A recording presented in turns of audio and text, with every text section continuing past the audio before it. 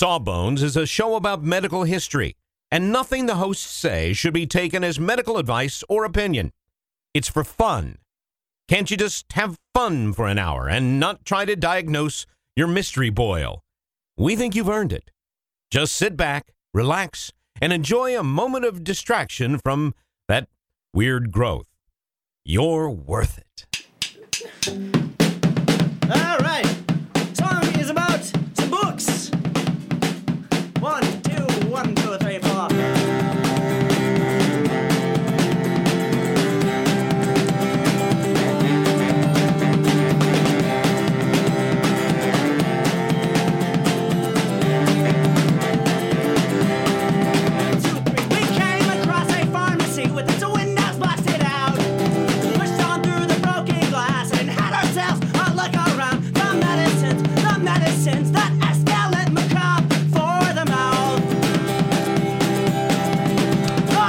Hello, everybody, and welcome to Sawbones, a marital tour of misguided medicine. I'm your co-host, Justin McElroy. And I'm Sydney McElroy. Hey, Justin. Hey, sister. How's it going? Good. You had a good day so far? What's it been like? It's a little bit, unusual still, but, I'm working into a routine. I wake up and I wash my hands, and then I brush my teeth. And then I wash my hands, and I take a shower, and then I wash my hands, which that one feels... Maybe excessive. That one felt maybe excessive. A little excessive there. So a lot of hand washing, I would say. I like it. I don't know why I never tried it before, honestly, because I kind of find it soothing. You moisturizing in there? Oh, you know me. You're going to wash your hands a lot. You got to moisturize.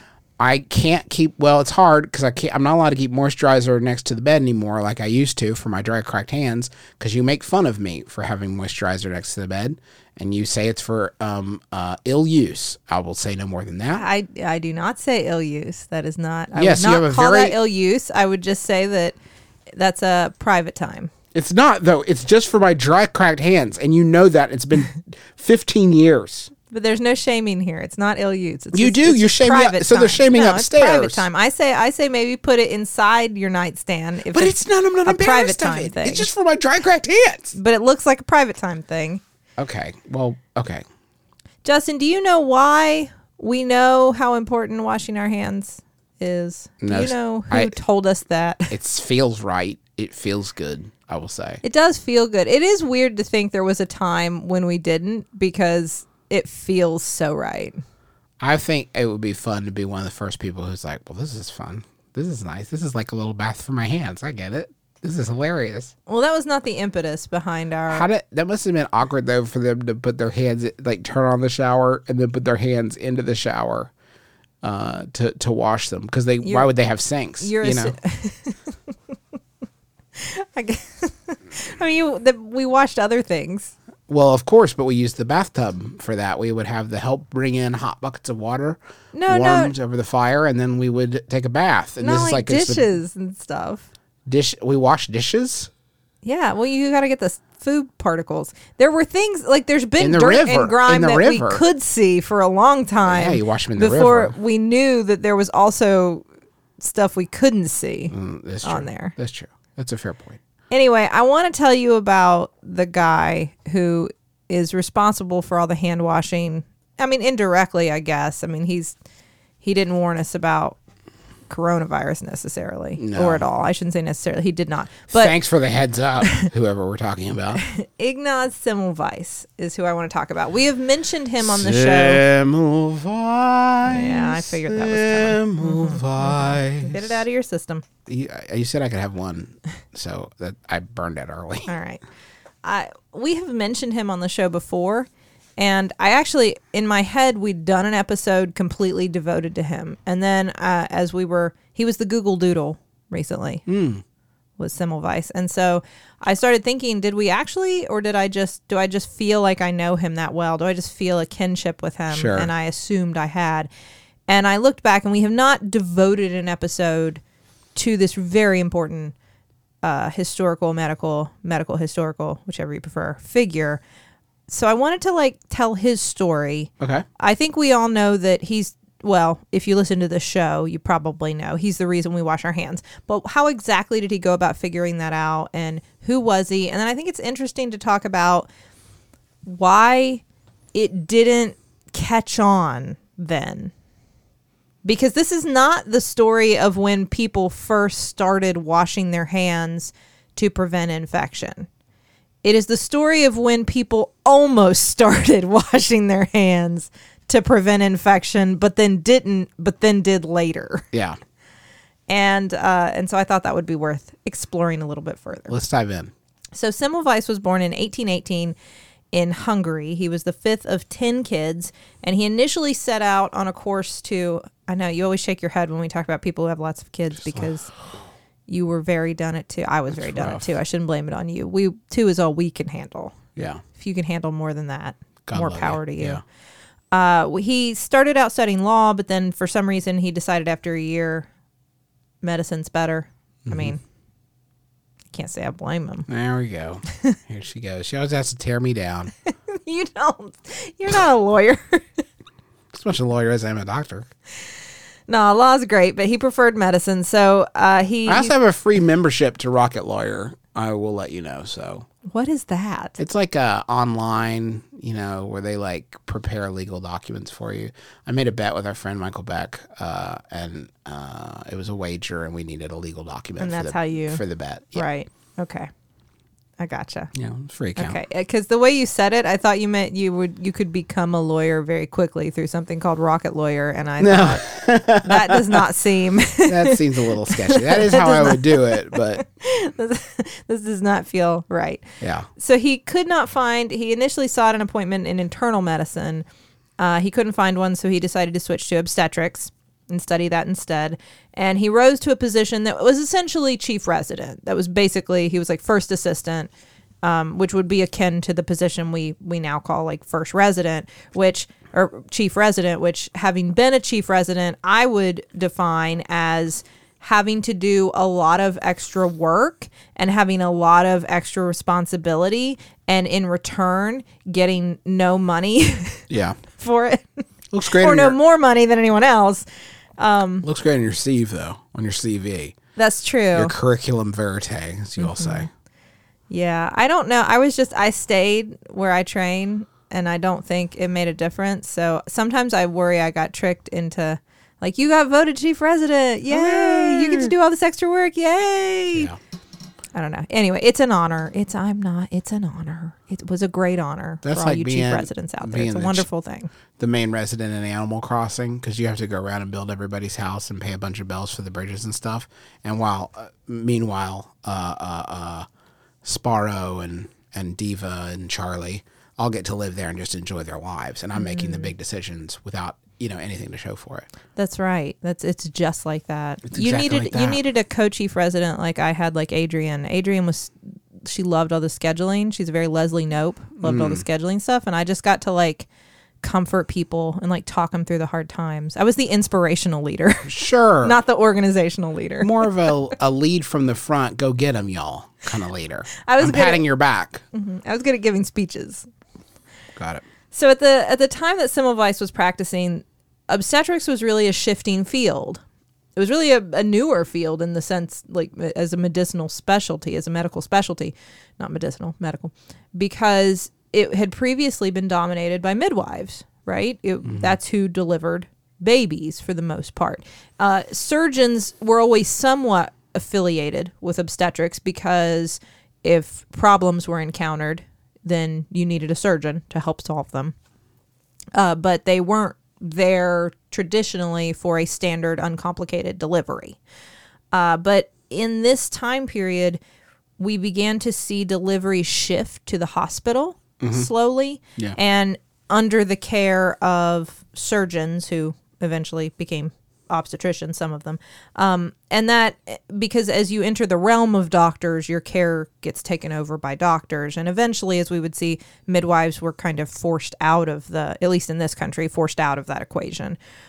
Unfortunately, because there's certainly a place for everybody in the field of obstetrics, midwives and doctors and nurses and doulas and everyone.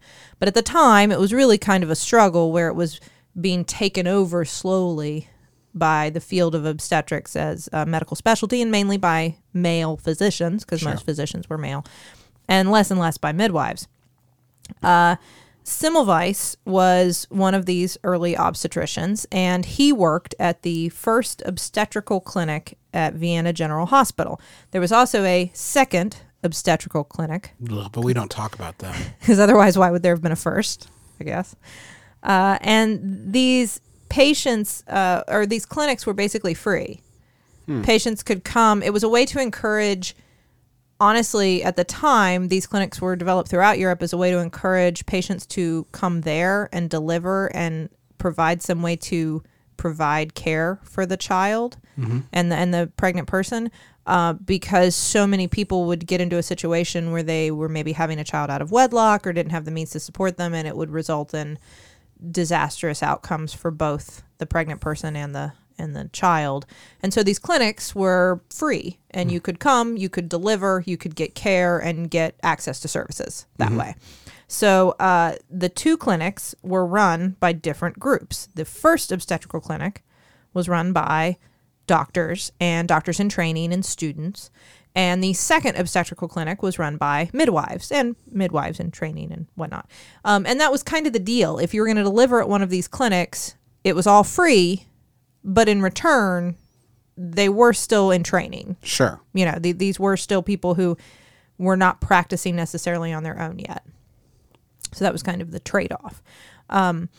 Soon after starting there, Semmelweis began to notice a difference between the two clinics. Specifically, he noticed a difference in the rate of something called puerperal fever. Puerperal fever. It sounds bad.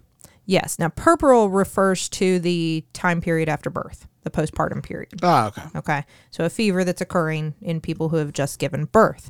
It was a common... In the babies or in the pregnant person. Okay. The person who has just delivered, not in the baby. And this was a common scourge back then. Basically, after delivery, because people didn't quite understand what was happening yet, the patient would seem okay for maybe a couple days, and then they would begin to develop very high fevers and chills. Most of them had a lot of stomach pain, abdominal pain. They could have some vaginal discharge. There were a variety of symptoms. There were different ways it could manifest, but one way or another, it was seen as a really bad sign because many of the patients who developed this complication would die. So it was definitely something that you wanted to avoid. Is it as they understood it at that time? Was this a symptom of something, or was it like this is the? I guess they wouldn't have any idea, right? I mean, At this point in history, so a lot of people still were believing in the miasma form of disease. sure, bad air. Yeah, bad air somehow caused sickness. And there were many who still clung to this kind of humoral understanding of medicine that each specific illness had to do with a very individual imbalance within you. So the idea that everyone who develops this same thing has the same problem, like that the same etiology is responsible, actually was kind of revolutionary, as opposed to the idea that, well, you got sick because of this, this, and this, and it looked like that. You may have looked the same, but actually the reason you got sick was this, this, and this. Right. And it could be anything from like, well, you got very emotional, so obviously you developed puerperal fever, or you were wearing a dirty dress, so you did, or you had some constipation, so you did. I mean, it was weird how you could see the same sort of end result and come up with, 100 but different there's, reasons why. yes, Yeah. exactly. And this was something that this phenomenon had been observed all the way back to Hippocrates. The idea that after delivery was a vulnerable time period for the patient, and that there was some sort of sickness that could follow sometimes that was very bad.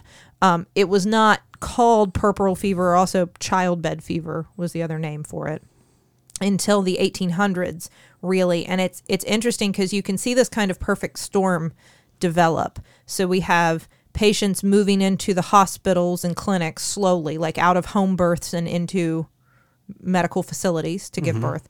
At the same time, we see people being delivered by doctors and students of medicine as opposed to midwives. And at this exact same time, we're beginning to understand the value of autopsy as a tool to be used to understand not just anatomy, but like pathology and disease process, and like what was responsible for this person's death. Can I now understand it better and treat it and prevent it? All of this was happening around this same period of time, which is going to create this perfect storm that we see. But nobody could, except Semmelweis was looking. And he began to investigate, why does the first clinic have a rate of puerperal fever anywhere from 10 to sometimes 18% of patients. So a pretty high rate. Right, yeah. Where the second clinic had a rate of around 4%, sometimes even lower. So a significant difference between these two clinics. And this was very well known by patients. So the way that they would admit pregnant people who were about to deliver to the two clinics is they just alternated, right? They'd go one place, and then when the ambulance was called, they'd go to the other place, back and forth. It was so well known around Vienna, this difference between these two clinics, that patients would beg, please take me to second clinic. Don't take me to first clinic, because they knew about how many more patients died there. They actually sometimes, if they thought they would be taken to first clinic, that there was nothing they could do and they were going to be taken there, they would give birth in the street instead, which was something Semmelweis noticed, that even these patients who were having these street births tended to fare better on average than the patients at first clinic. So he really wanted to know what is happening. What are the midwives doing that the doctors aren't, or what are the doctors doing that the midwives aren't? What is happening between these two clinics? So he began to investigate. The first thing he started doing was observing the laboring process and the birthing process between the two facilities. And one obvious difference is that the midwives tended to place the patient on their side when they gave birth at this point, whereas the doctors tended to place the patient on their back. Right. And so he thought, well, maybe we need to switch over at first clinic to only giving birth on our sides. So he switched it around so that all the doctors and students were delivering patients on their sides. This did not help. This did not change anything. So then he thought, well, because again, we did not understand what caused disease well, he began to think that perhaps this condition was born of fear, and that these patients were becoming so afraid that they got a fever and got sick. Mm-hmm. So, and the main reason that he thought this fear was manifesting was because that when one would become sick and die, they would just routinely have a priest walk through the unit ringing a bell to, say a prayer for the rest of the patients in the unit. Mm-hmm. And Semmelweis's theory was that the sight of this priest and the sound of that bell ringing would elicit so much fear in all of the other patients, because they knew now that someone had died, that they would then also become sick out of fear and develop puerperal fever and die. Okay. So he had the priest walk a different path and not ring the bell. And that fixed it. And no. Thanks so much for listening to Sawbones. You got to be careful with bells, folks. That's what I keep saying. It's just like Animal Crossing. You got to be careful with your bells. Right. This has nothing to do with Animal Crossing, and also this did not help. Fair. So he did what anybody would do in this situation. He was stymied. He was exhausted. He was upset. So he took a vacation. Oh, okay, good. Chill. So around March 2nd of 1847, Semmelweis heads off to Venice to clear his head, to admire beautiful works of art, and think about things while, I guess, drifting down a canal in a gondola. This is the time that we will do ads. And I think it's so nice. No, I just want to hang a hat on it because it's so nice that people so rarely take act breaks in their own biographies. You know what I mean? It's nice that someone has a natural, and then he stopped for a while, and you can too. Take a break. Take a break and buy something. Don't go to Venice right now or anywhere, but do take a break. Do take a break. In your home. And let's go to the billing department. Yeah, let's go. The medicines that escalate macabre for the mouth. Sydney, you know how you're always saying that you'd like to build a Justin McElroy fan site full of all your favorite quotes, clips, videos, and hunky pictures of beloved podcaster Justin McElroy? I don't remember. Well, there's no need to wait any longer, Sydney, because Squarespace is going to make it easier than you could possibly believe to make a website all about your favorite hunky podcasting superstar. I don't think I was going to. Squarespace, what is it? It's a tool. Think of it as the palette of a web design artist. But you don't have to be a web design artist. You could just take stuff off the palette that is created by real people that know what they're really doing and put it from the palette onto the easel. The metaphor is broken down. Basically, you're going to be able to create great looking websites that have fantastic customer support and help you unlock your creativity and do whatever you want to with your small business or podcaster obsession. You can sell products. You can post your videos. You can share your stories about how Justin has shaped your life and is also a fantastic father. Folks, you got to stop waiting to make your Justin McElroy fan site. Go to squarespace.com/sawbones for a free trial. And when you're ready to launch your Justin McElroy fan site, use offer code SAWBONES to save 10% off your first purchase of a website or domain. We have just started rehearsing for the summer theater. That's right. Summer starts in March around these parts, and that means we don't have much time at all in the evenings to make dinner.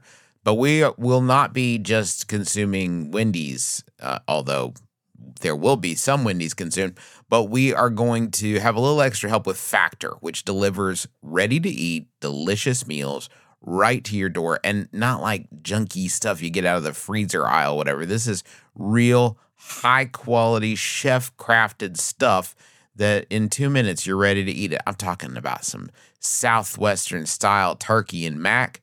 I think this week I'm going to be enjoying a shredded chicken taco bowl is part of my plan.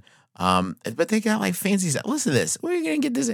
Truffle butter filet mignon. I mean, seriously? From a box? Pre-prepared? All I got is 2 minutes? I'm eating filet mignon? That sounds delicious. Yeah, it sounds delicious. And you can give these a try. And it's not just these meals. We're talking pancakes, smoothies. They got some great wellness shots that are surprisingly delicious. And the meals you just eat and eat. There's no prepping, cooking, or cleanup. Get as much as you need by choosing your meals every week. You're going to get exactly what you want. No surprises here. And the meals, I can say, are delicious. So what do you got to lose? Head on over to factormeals.com/sawbones50 and use code sawbones50 to get 50% off. That's code sawbones50 at factormeals.com/sawbones50 to get 50% off. All right, Semmelweis is all rested up, Sid. He's feeling good, looking good. How is that relevant? Well, he returned on March 20th. I don't know if the vacation is relevant. I just thought it was kind of a nice moment in the story because he while he was gone, unfortunately, one of his fellow physicians, a friend, a pathologist named Jakub Kolecka, had died. And when he came back, he was very upset by this news, and he wanted to find out like what exactly happened. You know, this was my dear friend. What had happened? And so what he found out is that Kolecka was doing an autopsy, and during the autopsy, a student, blaming it on those students. And some, you know, having been a medical student, everything gets blamed on us. But a student during the autopsy accidentally nicked the professor with a knife, the same knife that he had been using to cut into the cadaver. Sounds fair to blame the student in this one. Well, I mean, he didn't know. You know, it's his first time holding a knife. It was an accident. You know, I didn't get mad that one time when that resident jammed a needle into the side of my finger while we were putting in a chest tube. Yeah. I was not mad at him. No, I was. It was scary. Yeah. But I was not mad at him. It was an accident. He apologized. So anyway, Kolecka, after this happened, after he got this cut, a couple days later, he got very sick. And basically, he developed a presentation very similar Puerperal fever. to puerperal fever. Huh. Yes. And when he read this account of exactly what had happened, of how he got these fevers and all this inflammation, and he developed a meningitis, an inflammation of the meninges that cover the brain and spinal cord, and he developed a pericarditis of the sac that surrounds the heart, like all this inflammation all over his body, and it was kind of random, and he seemed to be very sick in many different places at once. And he began to, Semmelweis began to put it all together. This is like puerperal fever. But why? Because he obviously had not just given birth. Right. So what is it that... what is what's the causing connective it? Yeah, tissue? what is the connection between this professor of pathology who has died and all of these patients who have recently given birth who have died? And he began to theorize. He began to come up with this idea. What if there were some sort of what he called cadaverous particles that were on that knife that cut and then infected his friend and led to his death, that were also making their way into these patients who were giving birth? And how would those cadaverous particles get from the autopsy room to the delivery room? Well, there's a very obvious answer. Via the doctors and students who were performing the autopsies and performing the deliveries. I was about to say that, like, just one more second. Well, and it made sense if you consider that at the second clinic, there were no doctors and students. That's where the midwives did the deliveries, and midwives did not do autopsies. Only the doctors and students did. It's not the midwives were washing their hands. It's just that they weren't doing They weren't doing autopsies. Okay. So his idea, and that's why the idea isn't exactly right, but it gets you there. It gets you there. I mean, it gets you there. It gets you to a good idea. So basically these doctors would go perform these autopsies because, like I said, this was a point in history where there were many more of these being done. They would go perform these autopsies, and then when they would be called to, like, hey, it's time for a delivery, a patient's come in, they would just come straight from the morgue, dirty, bloody hands, dirty, bloody clothes. Because even at this point, like, the idea that you would be covered in some sort of, like, visible gore was not a bad thing. It shows you're working, right? Yes. It's like you want your mechanic to have oil on their hands because that means they're getting in there and doing carburetor That's stuff. exactly it. It was a mark of your professional status, of your skill, of this is what a doctor looks like. We are bloody and gory and heroic, and this is how we look. And so they would come in that way to do the deliveries. So in order to test this idea, Semmelweis said, okay, well, if we think there's some sort of particle, and again, if you had pushed him on it, and when he eventually wrote about this stuff, he was kind of thinking it had something to do with the smell coming from these cadaverous particles. So again, we're sort of talking about miasma theory. This is not a germ that he necessarily understands, but something related to these particles on the hands are making people sick. So if we just wash our hands before we do a delivery, perhaps we could reduce the rate of puerperal fever. And soap wasn't enough. He decided chlorine, which was known to be something that could clean things. So, but it was a solution of chlorine. It wasn't just pure chlorine. Right. Chlorine and water. So the solution of chlorine and water, you had to wash your hands in before you did a delivery. And he just instituted that since he was running the first clinic. He instituted it in all of the clinic and said, okay, everybody start washing your hands. And after he did this, the rate of death from puerperal fever dropped dramatically. In 2 months, he reported a 0 death rate from puerperal fever, which was incredible at the time. You know, they had really made a huge difference, a very obvious, clear-cut, visible difference from these changes. And at this point, he started pushing to, if this is working great with our hands, why don't maybe we could start cleaning our surgical instruments too. Sure, why not? Why not? Whatever has blood on it. Let's go wild here. Yeah. Chlorine's cheap. And word started to spread in France and in London. He would have, basically, Semmelweis did not like to go do lectures abroad. He didn't really like to do the public speaking thing. He was totally happy with, like, his students or his colleagues, other people that he worked with, going and giving lectures sort of on his behalf and explaining what he did and talking them through the process and why they thought it worked and everything throughout Europe. And some people very quickly started to say, like, well, this is groundbreaking. They were, like, comparing him to, like, Edward Jenner. Like, this is going to be one of the greatest discoveries of history, of medical history. You know, this is amazing. But again, Semmelweis wasn't there to speak for himself. And he also, I think it's worth noting, didn't publish.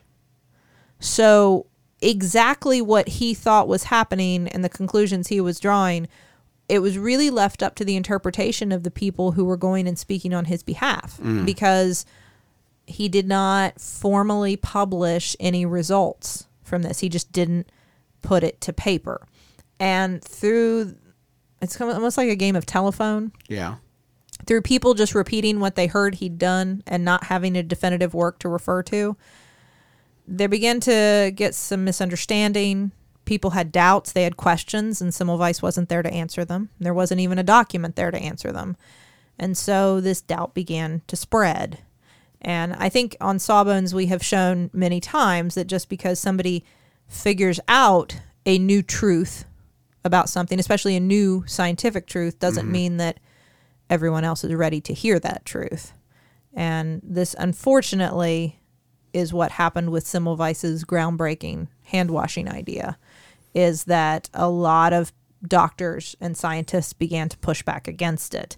For one, there's some misunderstanding of it. By the time it got to the UK, they thought all Semmelweis was saying was, this seems to be something contagious. And they said, well, we already know that it's something contagious because we'll see multiple patients in the same obstetrical ward get it. Like, we already knew that. What is this groundbreaking work? What are you even talking about? We don't even know what he's trying to tell us to do. Why does he think maybe he should come up here and study for a bit and then he'll see what we're already on to?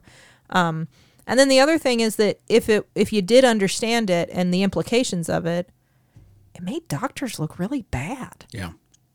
Well, and not just bad, but like from an optics perspective, but like literally, who wants to accept the truth that they've been responsible for all these deaths over the years, unintentionally, but still, I mean, nobody wants to think that that's the case. That's exactly what they said. We don't want to accept that we're responsible for the deaths of all these patients. We were trying to do good. We were trying to learn, as we are tasked in doing, learn about humans and save their lives. And also, we're doctors. We're clean. A lot of them took like personal offense, like I am a gentleman. How dare you suggest that I would not be clean? Right. And also all the stuff about looking cool and bloody and all that stuff. The whole bit. So at this point, there was a lot of political turmoil in Vienna. And by 1849, he actually was let go from his position. His contract wasn't renewed, so to speak. And in part, it was probably because of these ideas that he was pushing and his superiors really weren't necessarily buying into. In part, there were just other political things happening. But one way or another, he returned to his home in Budapest and worked at a hospital there. And when he arrived, again, similarly, the rate of puerperal fever was very high. There was a lot of death due to that. He employed these same methods at this hospital and again saw an amazing reduction in the rate of childbed fever. However, it was in basically obscurity at this point because nobody was paying attention to him. He had sort of been discredited on a large stage. The doctor who took his position in Vienna, who would kind of be his like lifetime like enemy, his nemesis, so to speak, Karl Braun, basically took over in Vienna at the obstetrical clinic and said, all of this is ridiculous. There are no cadaverous particles. There is no similar infection. All of these patients have different things going on, and he came up with a different reason for every person who got sick. But he also continued the chlorine washings. Yeah, just go ahead. Hey, we already bought all this chlorine. Let's just go ahead and, you never know. Which was, what it ended up doing is he said everything he thought was wrong, and here's what's really right, and just believe me. But the mortality rate stayed very low because he was continuing with the washings. So everybody just thought, but people didn't know that part. Right. So they thought, oh, well, Semmelweis was wrong. Braun's right. Eventually, Semmelweis did publish, but it was so far after all of these conversations had been happening. He published a couple smaller works in 1856 and 1858, and it wasn't until 1861 that he finally published like his master work describing everything that he did and why it worked and all of his numbers. Here were the stats before, here were the stats after. I mean, all of this probably would have been a lot more impactful if it had been published at the time, but by the time he did, it was kind of like everybody had already made their minds up about him. There were a lot more works denouncing him by that point than he could publish to fight back against it. And he spent his last few years becoming increasingly erratic at this point, after 1861 when he published this. And even when he published this, it should be noted that a lot of like rigorous scientists read it and said like, well, this is not exactly written like a scientist. Like it seems kind of angry and combative and emotional, and it's not just purely like, here's what I did and here are the numbers and here are my very scientific conclusions. It was less academic and a lot more emotional at this point because he was so frustrated from not being believed. And he began to, I have a quote, he began to write these letters to obstetricians who were practicing in different places to try to get them to do what he was doing. It was with this very, good, benevolent motivation. But he wrote letters to people with things like, you, Air Professor, have been a partner in this massacre. And he wrote to somebody else, should you, without having disproved my doctrine, continue to train your pupils against it, I declare before God and the world that you are a murderer, and the history of childbed fever would not be unjust to you if it memorialized you as a medical Nero. Oh, jeez. So he wrote a lot of letters like this. A little more, maybe perhaps some advice, a little more honey instead of the vinegar, if we want to catch some flies. Furious letters. And like I said, his wife noted that his behavior became very different. He was noted to be seen out on the town with other women who were not his wife. He began drinking a lot more, and there's been a lot of debate as to exactly what was going on. Was it just complete overwrought frustration, stress? I tried to save the world and the world is too stupid to see it and I just can't anymore. Was it some form of dementia? It's been debated. It would have been early onset. It would have been like 47, so maybe early onset, but was it some form of dementia? Was it a psychiatric condition? Nobody's really sure what exactly. Clearly things started to take a turn at this point in his life. And as a result, he was actually, another physician committed him to a psychiatric facility. And after he arrived there from the mistreatment that he received, he died 2 weeks later, probably from a bacteremia, a blood infection, an infection in his blood, very similar to the puerperal fever that he had been working so hard to eradicate. And the doctor that took over for him in Budapest at that hospital stopped all the hand washing, and the mortality rate from puerperal fever climbed again, which you would have thought would have showed people something. But it wasn't until, and we've talked about them on the show before, but Pasteur came along with the germ theory of disease, and Lister introduced the idea of antiseptic technique that reinforced all of these principles and basically proved that Semmelweis was right. He didn't know he was right. He didn't know why he was right, but he was right. And his legacy, stands today in the sense that he has a university, hospitals, a museum named after him. There was a coin, there was a stamp, this recent Google Doodle. There's a planet, a minor planet named after Semmelweis. There have been plays, there have been books, there have been movies, there have been lots written and said and celebrated about Semmelweis as an important historical figure. Of course, it is unfortunate that he was not given that due in his time, and all the lives that could have been saved had his work been recognized when he first did it. How many people suffered and didn't need to if everybody had started washing their hands back then. I'm kind of struggling with this one, Sid. Is there more before I go off? I was just going to say there's also something called the Semmelweis reflex, and I think it's important, maybe not so much in the context of this exact moment in medical history and everything that's going on, but just for our show, we tend to be very resistant to new ideas, especially new scientific ideas that challenge a deeply held societal or cultural norm, something that really pushes against the status quo, no matter how much truth, evidence, anything, no matter how much proof is behind it. When it's introduced, we tend to immediately discredit, discount, refute it, and that is called the Semmelweis reflex in his honor.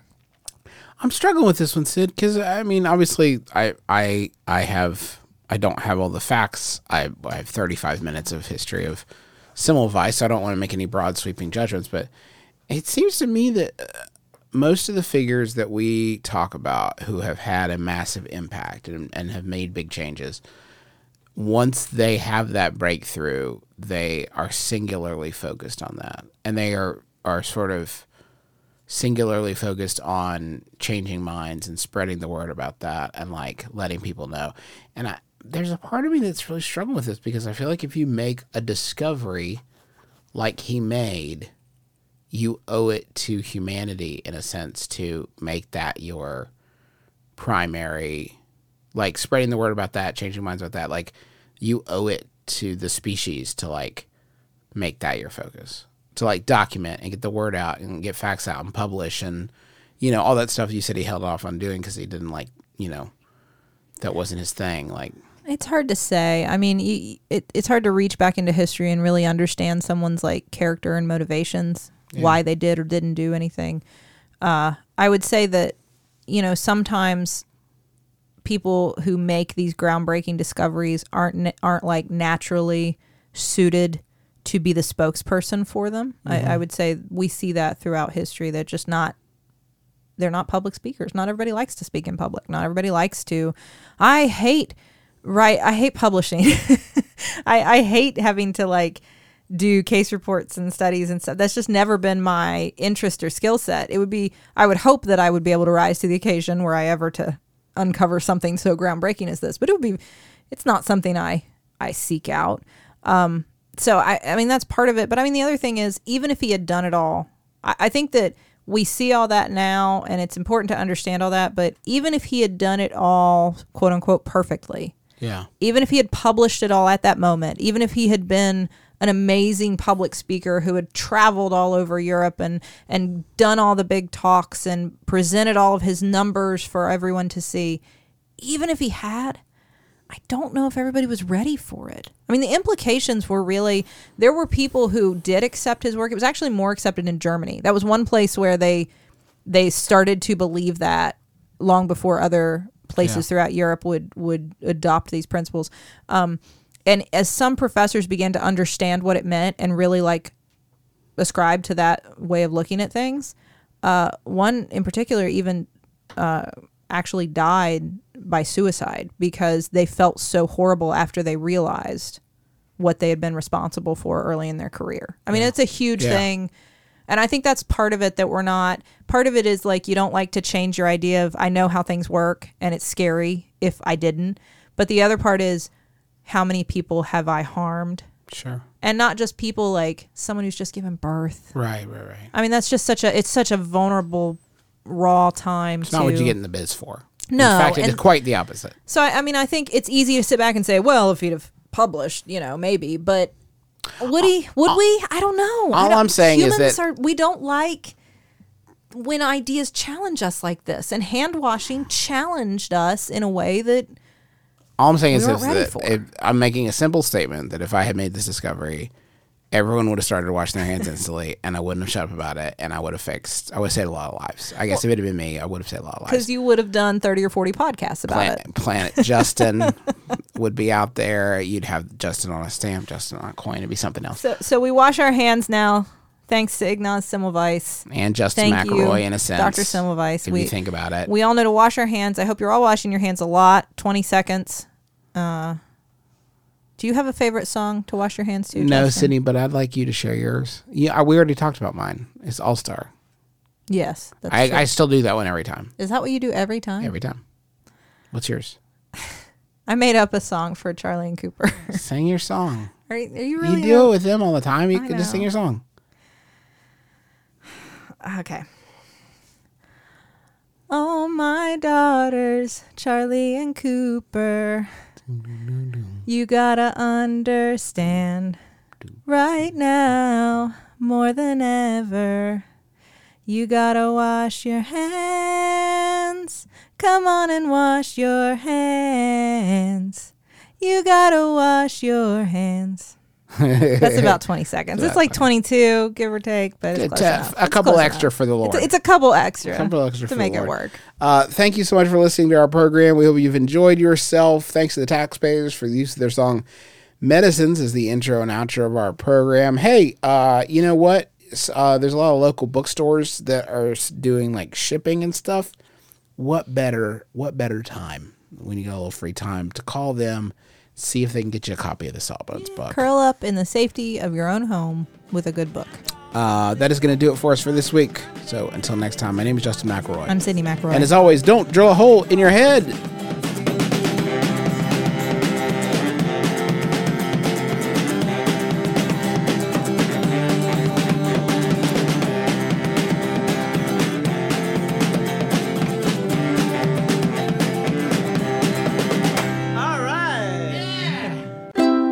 MaximumFun.org. Comedy and culture.